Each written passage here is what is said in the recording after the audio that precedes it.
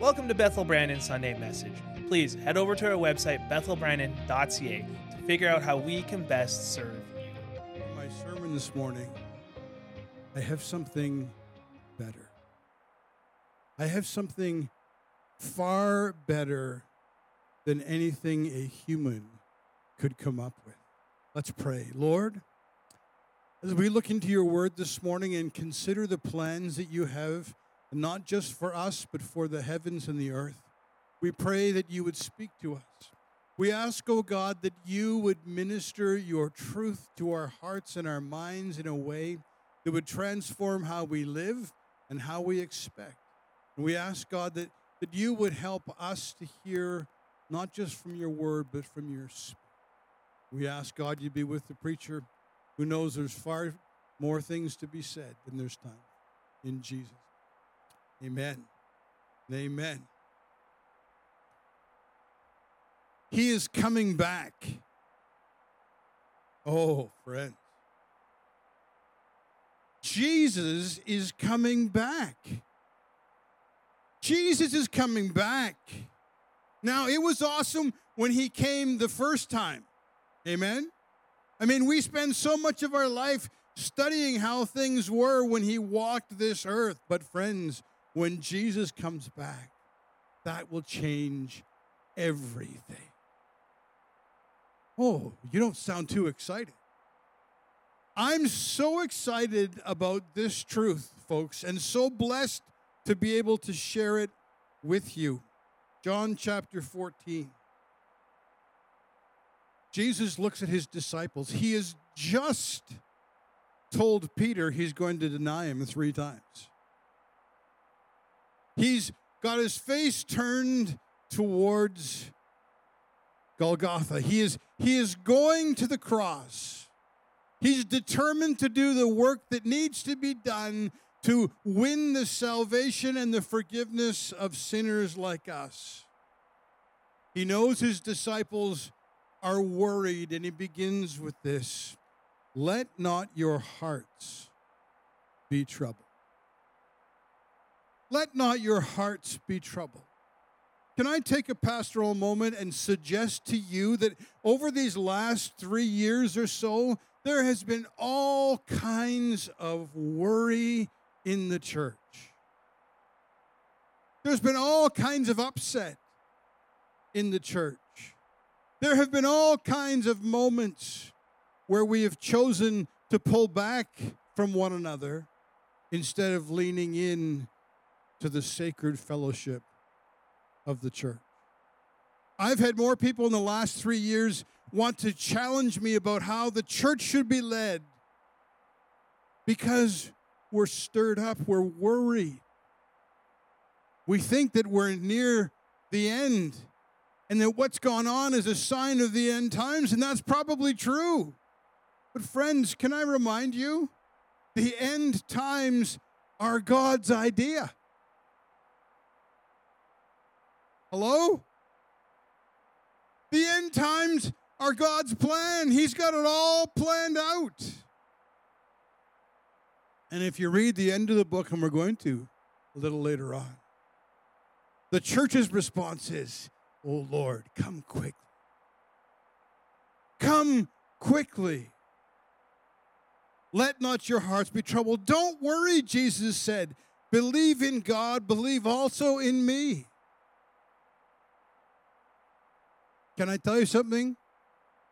When I worry, it's because I have my eyes on the wrong thing. Think about that.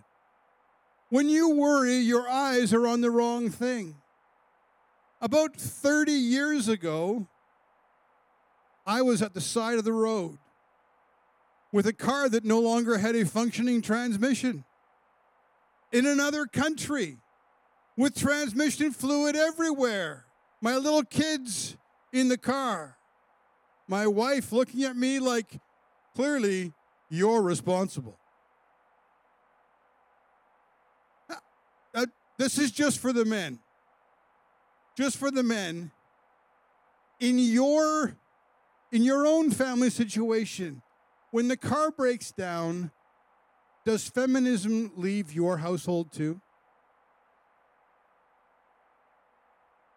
I don't want to cause any trouble here today, but in my household, when the car breaks, it's my problem. And it was a problem, and I was worried. I guess it was 28 years ago. 28 years later, I have no worries about that transmission. I don't believe it's gone to heaven, but it's no longer my problem. And that worry was wasted. The Lord looked after us.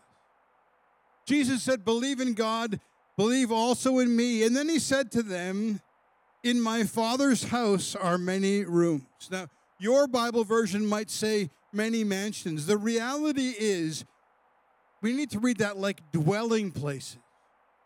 Because I don't even want to use the word physicality, but in the design of heaven, how we live will be different than stick and brick construction in Canada. Mansion, glorious rooms, wonderful dwelling place. The point is, in Jesus' Father's house, there are many places to dwell. And he said, if it were not so, would I have told you that I go to prepare a place for you? The English Standard Version that I'm reading from, I chose to read it from that one because it puts it in the form of a question so clearly. Jesus wouldn't tell us he was going to prepare a place for us unless he was going to prepare a place for us. Amen? Now, how many of you have a place to live? Do you like where you live? Let me tell you something. Where you live today is nothing like where you're going to live when Jesus comes back. You are never going to have a moment in heaven where you go, oh, man, I wish I was still on 150 Catherine Bay in Selkirk, Manitoba. Oh, that side split, that was heaven. No, when you're in heaven, you're not going to want to come back to where you live today.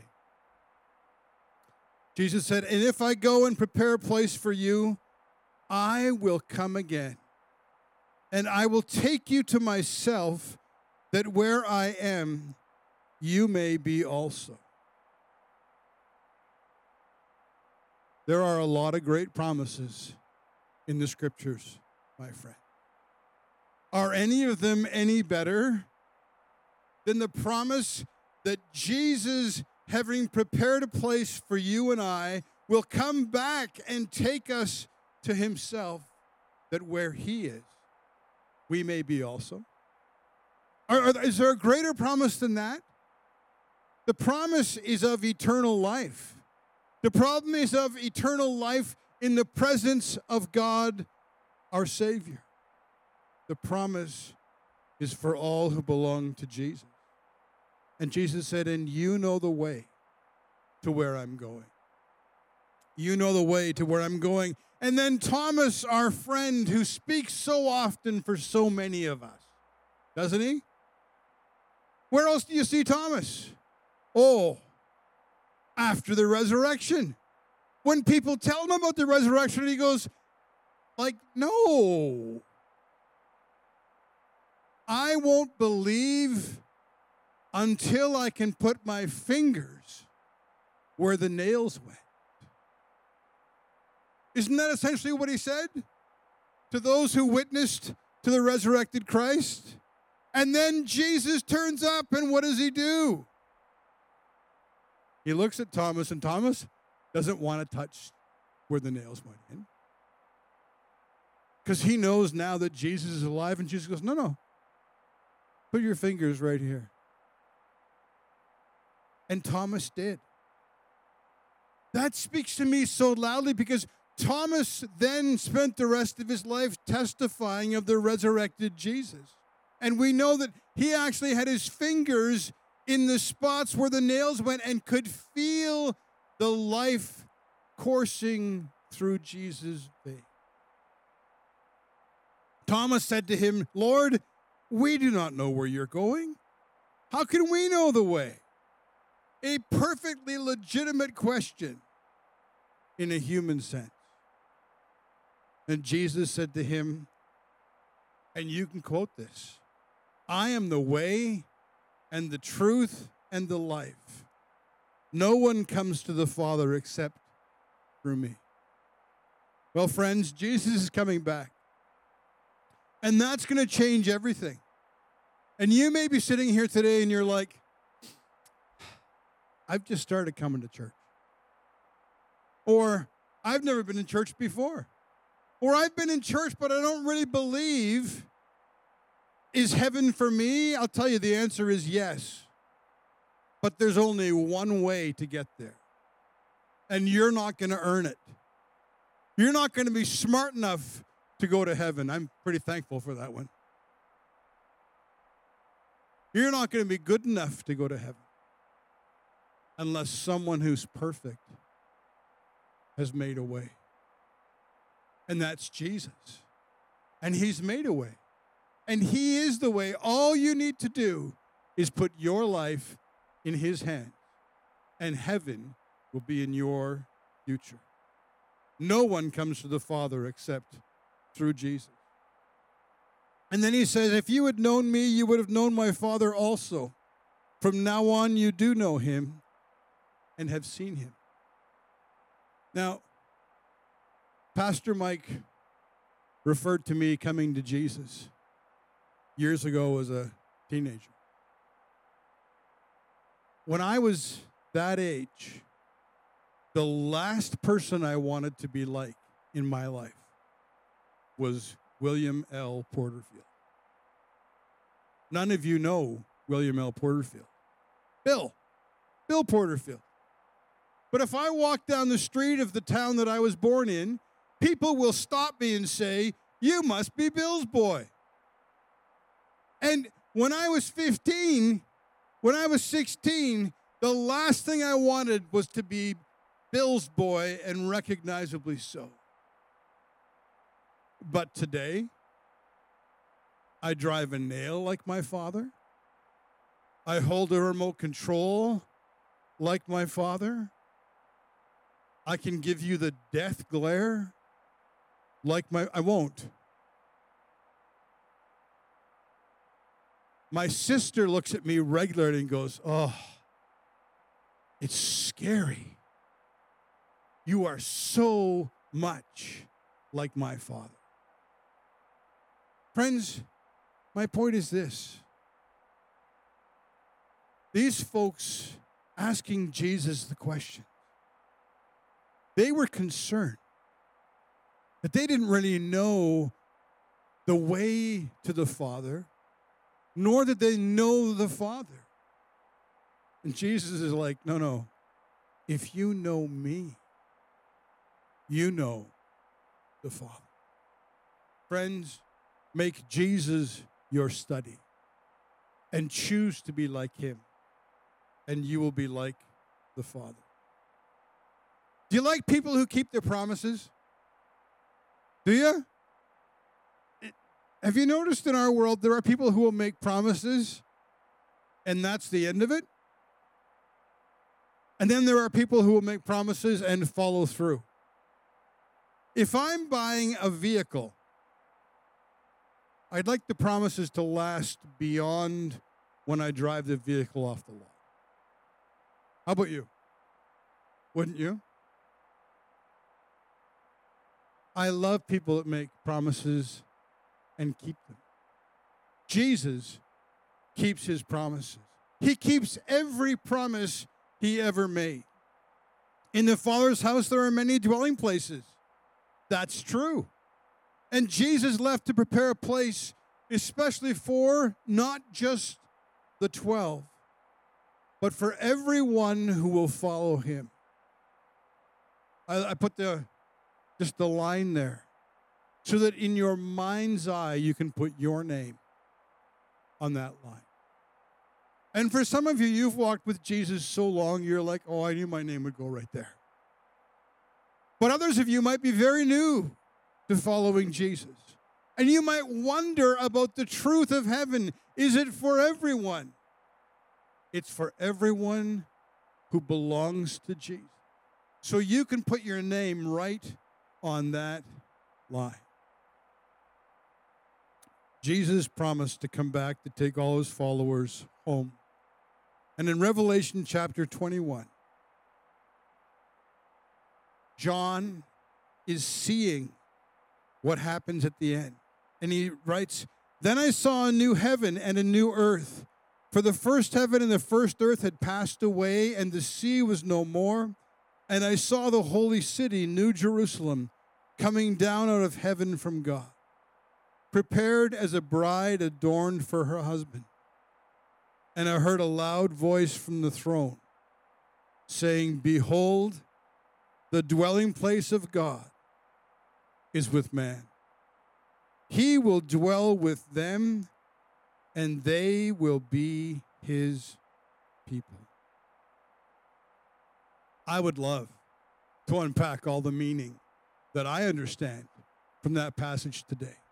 But we would need a season's worth of Bible study to do that. So let me encourage you to make a study of heaven part of your future. And it continues, "And God himself will be with them as their God. He will wipe away every tear from their eyes, and death shall be no more. Neither shall there be mourning, nor crying, nor pain anymore, for the former things have passed away." My friends, the new heavens and the new earth will be the dwelling place of God and his bride. The church is his bride. How many of you have ever taken part in weddings? Have you? Your pastors will tell you that weddings are a very interesting part of the life of the church. They probably have some great wedding stories. I have some pretty good wedding stories. We're not going to share them here today. But weddings are times of joy and hope and plans for the future. Can I tell you, heaven will be spectacular? Heaven will be unbelievably spectacular. And God will be our source. He will be our light. He will be our life. He will be the source of the water of life. He will also be our reward, our joy, and our comfort. When you read the descriptions of heaven, you'll find that how we do construction just doesn't match up. Can you imagine having a gate to the city, the heavenly Jerusalem, that's made each gate out of one pearl? And they're huge gates. You imagine how large the pearl must be. Imagine the engineering required to put hinges on a pearl so that the gate can open and close, but they stay open all the time because there are no threats. Because God himself is there. Revelation 22, the Spirit and the bride say, and they're talking to Jesus. The Spirit and the bride say, "Come." And let the one who hears say, "Come." And let the one who is thirsty come. Let the one who desires take the water of life without price. What are you longing for today? There are students who are longing for the end of the semester already. There are parents who are not longing for the Christmas break. There are people, we call them farmers, who are longing to close the bin on the last bushel of harvest. There are gardeners who are longing to harvest the last bit from the garden. But friends, Jesus' followers are longing for his return. Jesus' followers are longing for his return. And if we're not, it's because our focus is a little out of whack.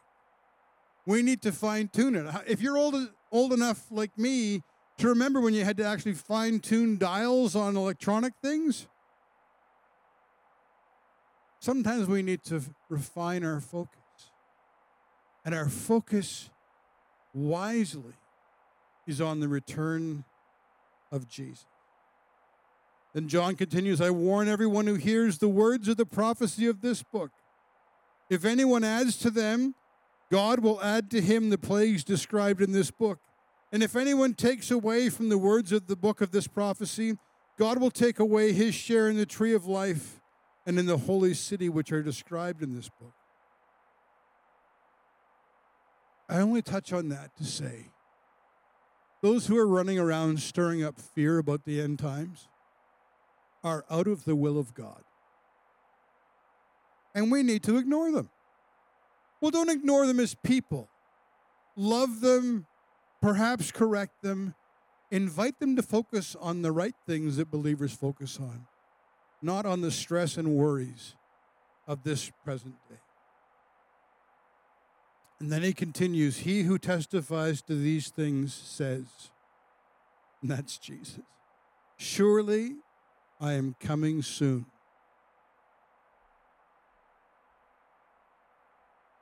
Surely Jesus is coming soon. And he's going to usher in a new heaven and a new earth, and it's going to be wonderful. It's going to be glorious. It's going to be filled with people like you and filled with all kinds of people who've gone before us. Won't that be fantastic? And the source of it all is going to be God himself. And then John says, amen, so be it. Come, Lord Jesus. Come, Lord Jesus. Would you say that together with me today? Come, Lord Jesus. Come, Lord Jesus. One more time. Come, Lord Jesus. Oh, make that your prayer. Speak to him. Tell him of your desire for his return. And then we'll live out how we ought to live when Jesus comes. The grace of the Lord Jesus be with all. Amen. Friends, he is coming soon. The Spirit is calling for Jesus to come. Think about that. The Holy Spirit is calling for Jesus to come. The bride of Christ, the church, we're calling for him to return. The testimony of John the Revelator says Jesus is coming soon. And Jesus himself says, surely I am coming soon. We need to live with readiness and purpose. What are we doing with our lives between now and his return? Be ready for his return and serve to make disciples. Thanks for listening to this message. If you enjoyed it, please head over to bethelbrandon.ca to listen to our older messages or maybe connect with us and figure out how we can best serve you. Thanks for listening. Have a great day.